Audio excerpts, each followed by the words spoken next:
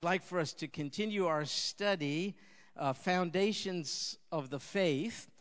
Tonight we'll start a new topic, and so that means I get to add this new stone. Look, I've been working out. See how easy it is for me to... So this topic is the future, and I will put it right there. And this will be the last topic in this series of fundamental topics of the faith, starting with the Bible as our reference point. From it, we derived God's mind, we think, on all of these topics, and we will do the same with reference to this one, the future. In fact, we have to consult God's Word because He's the only one who has been to the future. We haven't been there yet. We got through the past, that's good, but we're locked into the present. We don't know much about what the future holds without the information given to us by God, who is himself a timeless being. And so we're going to be on this topic, future things, I think for several months. And tonight, I just want for us to begin to give a general outline, also next week. And then thereafter, we'll deal with specific ingredients in what I believe is clearly laid out in the Scriptures, God's prophetic calendar for the world. Now, before we begin, let me tell you a story. My wife and I were not too many months ago able to visit her family on the Pacific Northwest. It's a beautiful part of the country. If you've been there, you know what I mean. And so we traveled a bit through Oregon and Washington. It's quite beautiful. They have mountains there that are breathtaking, snow-covered during almost all times of the year.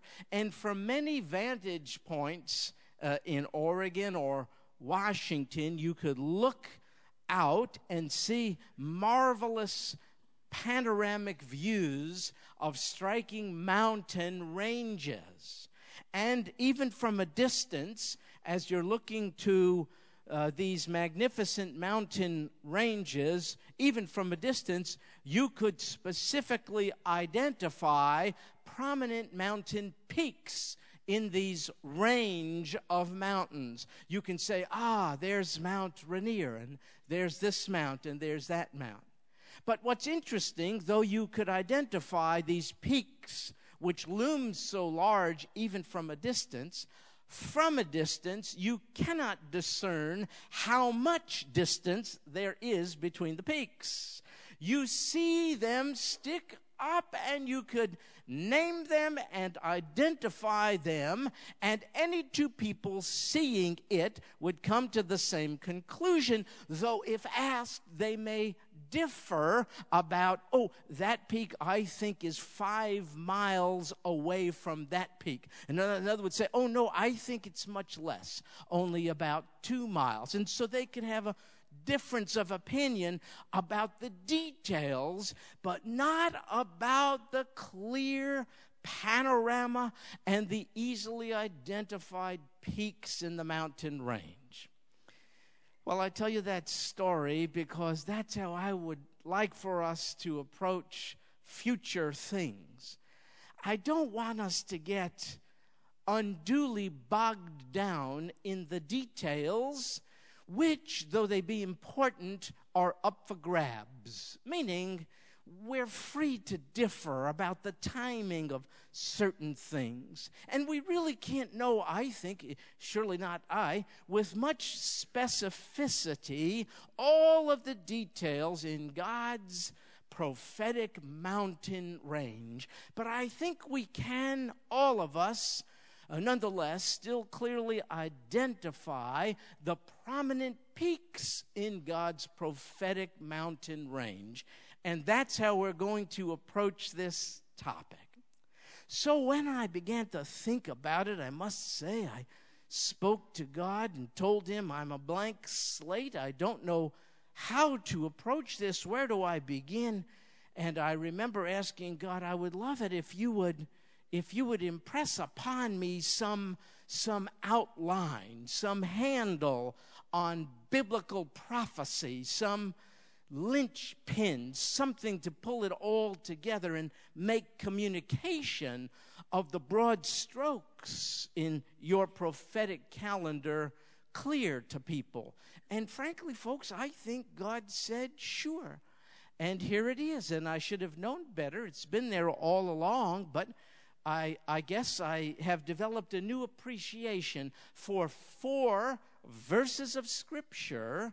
It's in Daniel chapter 9, and I think if we pay attention to it, we will see this as our map, if you will, our topographical map, our guide as we hike through God's prophetic mountain range. So let me call your attention to Daniel 9, and before we look specifically at it, let me give you a background. Israel, ancient Israel, was doing what she is so prone to do, sinning and hardening herself against the God who blessed her and loved her. And God communicated through his prophets to Israel that short of her repentance, she would go off, being carried away into bondage by a fierce people for 70 years. It was just that specific were God's words to Israel. And in fact, this happened. The Babylonians came to Jerusalem, and they took captive with them the residents therein and carried them off for 70 years of captivity in Babylon. And one of them who was carried off was none other than Daniel. But their 70 years of captivity was now about to end. And Daniel, being a man of prayer, came before God and said, "Oh God, now what?" That is essentially what he asked. Now that the people, by your grace, will be returning, what do you have in store for them? What is your plan for Israel? Now, when Daniel asked it, he was looking for a response concerning Israel's immediate situation upon return to the land. But God, who is gracious and answers even way beyond what we ask, did that. He sent a messenger, a divine messenger, an angel named Gabriel.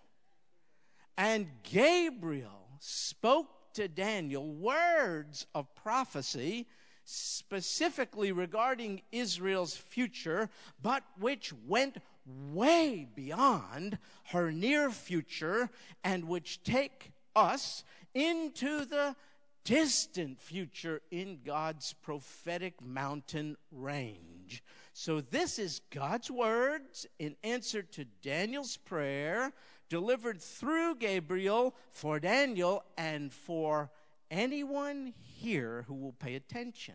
So let's do so. The first verse is Daniel chapter 9, verse 24. And we'll only look at 2 verses tonight, and Lord willing, the next 2 next week. There's too much in it for us to cover too much ground. Here's what it says. 70 weeks have been decreed. It's Gabriel speaking, remember, for your people and your holy city, to finish the transgression, to make an end of sin, to make atonement for iniquity, to bring in everlasting righteousness, to seal up vision and prophecy, and to anoint the most holy place. So this is Gabriel's prophecy given by God to Daniel, and notice it concerns Daniel's people and Daniel's holy city. Doesn't it say that? 70 weeks, can you see it? Have been decreed for your people and your holy city. Well, Daniel's people were the Jews, and his holy city was Jerusalem. I feel almost like apologizing to you because the Bible is such a Jewish book.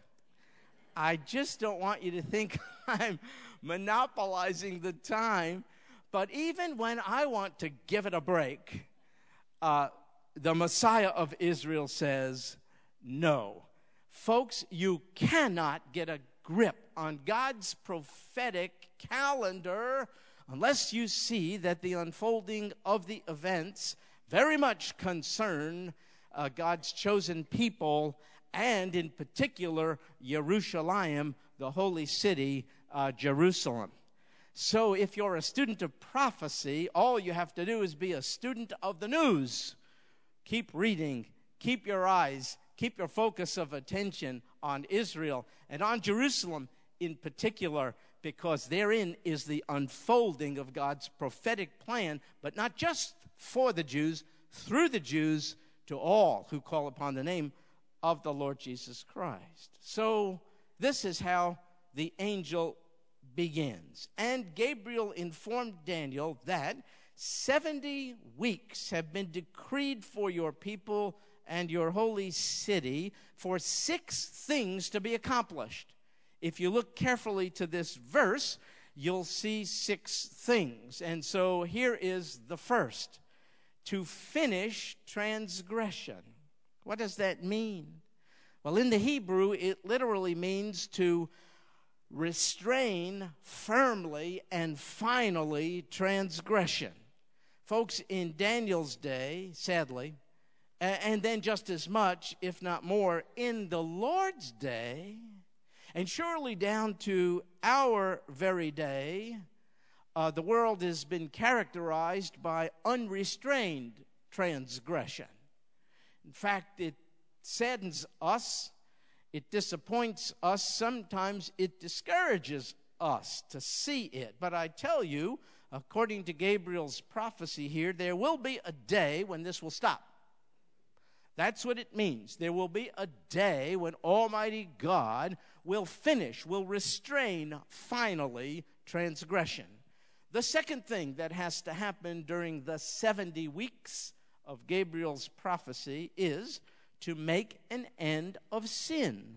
70 weeks, keep it in mind, have been decreed. That means divine decree. God said it must be this way, therefore it must be this way. The first thing that must happen within 70 weeks, we covered, to finish transgression. The second, to make an end of sin. Now, the verb there in Hebrew means to seal up. The thought is of sealing something up for ultimate and final punishment. There will be a day within these 70 weeks when sin will be finally judged and punished and sealed up. The third thing that is decreed to be accomplished within the 70 weeks is that during this time, God will make atonement for iniquity. God will do this. He will make a final atonement, provide a final covering, an ultimate covering for sin. That's what atonement means. And then the fourth thing is to bring in everlasting righteousness. You have never experienced that. Neither have I. The world has never seen it. We've had our good days, but generally speaking, they haven't lasted long. But Gabriel's prophecy is that it is decreed within these 70 weeks, this era characterized by everlasting righteousness has to be ushered in. In other words, God will establish an age characterized no longer by corruption and sin and unrighteousness, but by the opposite. Righteousness will pervade the earth, and it will do so everlastingly, eternally, forever. And then the next thing, which according to this prophecy must be accomplished, is to seal up vision and prophecy. What does that mean? One day, did you know, prophets and prophecy will no longer be necessary? Why not? Well, because one day God will do all he has told us he intends to do through his prophets. One day, what God said he would do will be done. And when that happens, there is no longer any need for prophets or prophecy, and that's what it means. Within this period, undefined still yet, 70 weeks, God intends to seal up vision and prophecy. And then the next thing is to anoint the most holy place. People differ about what that means, but I've looked at this, and I find that the phrase, the most holy place, occurs in the Old Testament approximately 39 times. And every time, at least to my mind, correct me if you think I'm wrong, every time the phrase occurs, it seems to me to be clearly a reference to the Holy of Holies, which was the specially constructed, inaccessible room, which was part of the tabernacle and temple, which only Aaron the high priest could enter into once a year, Yom Kippur, the Day of Atonement. So this says, within the 70 weeks, one of the divinely decreed outcomes which must occur is that the most holy place will be anointed. In other words, rededicated and reestablished. Well, that's interesting because there ain't no temple today. I don't know if you knew that. But if you go looking for it in Israel today, you'll be surprised instead by a rather beautiful, at least on the outside, golden domed mosque, which is now in the place on which Solomon and then the second temple, Herod's temple, once stood. So this tells me, if this is a divinely decreed outcome that must take place within the 70 weeks, this tells me, folks, though the temple does not stand today, it will, it must, it shall one day. How? Since the temple platform is presently occupied and is the third holiest site in Islam, I don't think they're going to voluntarily move it. I don't know how God is going to pull it off. I just know he are. So take your pictures of that dome now. Now, folks, if you look to this list of 6, perhaps you notice that the first 3 goals, the first 3 prophetic goals of God indicated in this verse require the finished work of Christ on the cross. You cannot finish transgression, make an end of sin, and surely you cannot make atonement for iniquity apart from the cross on which Jesus died. So when this prophecy was pronounced by Gabriel to Daniel, it was future from Daniel's point of view. Now, do you notice the second 3 divinely decreed outcomes in the list require the establishment of Christ's future kingdom? There is no way to bring in everlasting righteousness, seal up vision and prophecy, and anoint the holy place until the second coming of the Lord Jesus Christ and the establishment of his kingdom, rule, and reign on earth. So in one verse so far, we're seeing information about the first coming of the Lamb to suffer and die. We're seeing general information about the establishment of his kingdom on earth, characterized by things like an everlasting era of righteousness. And we are told that these 6 things must be accomplished in 70 weeks. Let's look at it.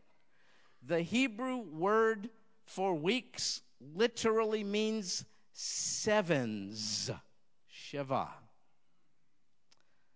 Sevens. So the phrase 70 weeks is actually 70 sevens. Gabriel's prophecy involves 70 distinct periods of sevens. 70 groups of sevens. Now, having established that, the question we're led to is, Sevens of what?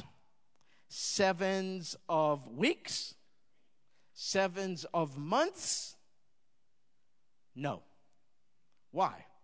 Because 70 distinct periods of weeks, or even 70 distinct periods of months, do not provide enough time for the accomplishment of the 6 divinely decreed prophetic goals which we have just read about.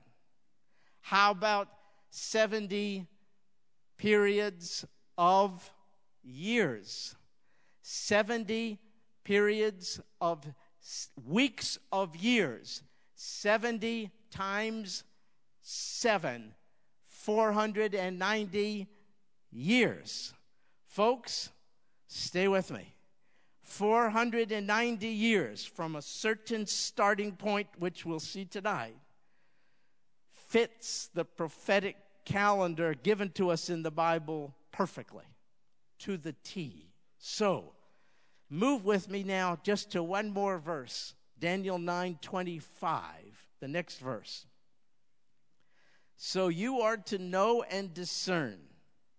Apparently, God wants Daniel and by extension us to get it right. You are to know and discern that from the issuing of a decree to restore and rebuild Jerusalem until the Messiah, the Prince, there will be 7 weeks and 62 weeks. It will be built again with plaza and moat, even in times of distress.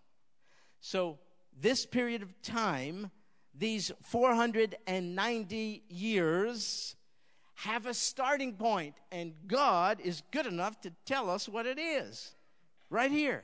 The 490 years begin with the issuing of a decree to restore and rebuild Jerusalem. That's what it says right there in that verse. So Jerusalem was destroyed, as I mentioned, by the Babylonians in 586, Gesundheit, 586 BC. I sneeze too when I think of Babylonians. I don't know, they make me sneeze. They came, they conquered in 586 BC.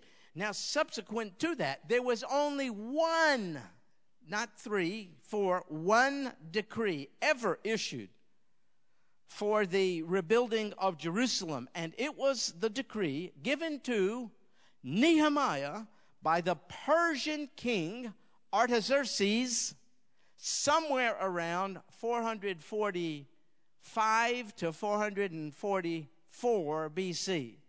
The Babylonians came and took off the Jews, but the Medes beat up on them, the Medes and the Persians. So the Babylonian Empire gave way to the Medo-Persian Empire, the ruler of which is this character named Artaxerxes. And he didn't know what he was doing, but God is working even through him. He said to the Jews, go home and rebuild. And he issued a formal governmental decree towards that effect in 445 BC. So we know, therefore, that 445 BC is the starting point for the fulfillment of the 6 divinely decreed initiatives we read about in Daniel 9, verse 24. This is the starting point in Gabriel's prophecy of 70 weeks. Now we're given a second time cue in this verse before you, verse 25. From the issuance of the decree to rebuild in 445 BC, notice what it says. Until Messiah, the Prince, there will be 7 weeks and 62 weeks. So Messiah, the Prince, in Hebrew, Mashiach Nagid, is Jesus, the Christ. How do I know this? Especially in light of the fact that the word prince, Nagid, can in fact be used of human rulers. I'll tell you how I know. In this case, it refers to the divine prince, the Lord Jesus. Only a divine prince could accomplish the 6 divine decrees we just read about. No human emissary has ever succeeded in doing any of those things, putting an end to sin and transgression, judging it finally and totally, rendering it null and void, and ushering in an everlasting period of righteousness. Nobody has done that. No Republican, no Democrat, nobody. Hasn't happened. The world has never seen it. So I know these things are God-sized initiatives, and therefore this prince must be God, Messiah, the Prince, the Lord Jesus. So from the time of the decree to rebuild, 445 BC, to the time of Messiah Jesus, there are two periods of time indicated in verse 25. The first is 7 weeks, and the second is 62 weeks. Not 7 weeks, 7 sevens. 7 periods of 7 years. How much is 7 times 7? 49. And that is exactly the time frame it took Ezra and Nehemiah to go back to Jerusalem and rebuild it. And they did it, just as this verse says, even in times of distress. If you read in Ezra and Nehemiah, or read the Bible, you see how much opposition they built under. Nonetheless, the city was rebuilt in 49 years. That's the first period here, 7 weeks, 7 sevens, 7 periods of 7 years. And then it talks about this second period of time, 62 weeks. So if I'm correct, and the weeks are years, the weeks mean 7, and we have 62 periods of 7 years. Now, this is a little bit more of a stretch, but how much is 62 times 7? Anyone know it real quick? I had to work this out. Hey, way to go. 434 years. So if you add these two periods, the 7 weeks and the 62 weeks, a total of 69 weeks, and you use our little formula, you have 49 years and 434 years. What is that total? A lot. It totals exactly the period of time that takes us from Artaxerxes' decree to the triumphal entry of the Lord Jesus Christ in Jerusalem on the Day of Palms. That's why I say the 490 years is exactly what we have to work with, not weeks or months. So during the first period of time, the 7 weeks, 49 years, Jerusalem is rebuilt under Ezra and Nehemiah. After this period of time, the second one, 62 weeks of years, 434 years began. If you add the two periods of time together, 49 and 434, you get 483 years, which is the time period between the issuing of the decree to rebuild in 445 BC and the coming of the Messiah, the Prince, the Lord Jesus. We've just spoken of Gabriel's 69 weeks out of 70.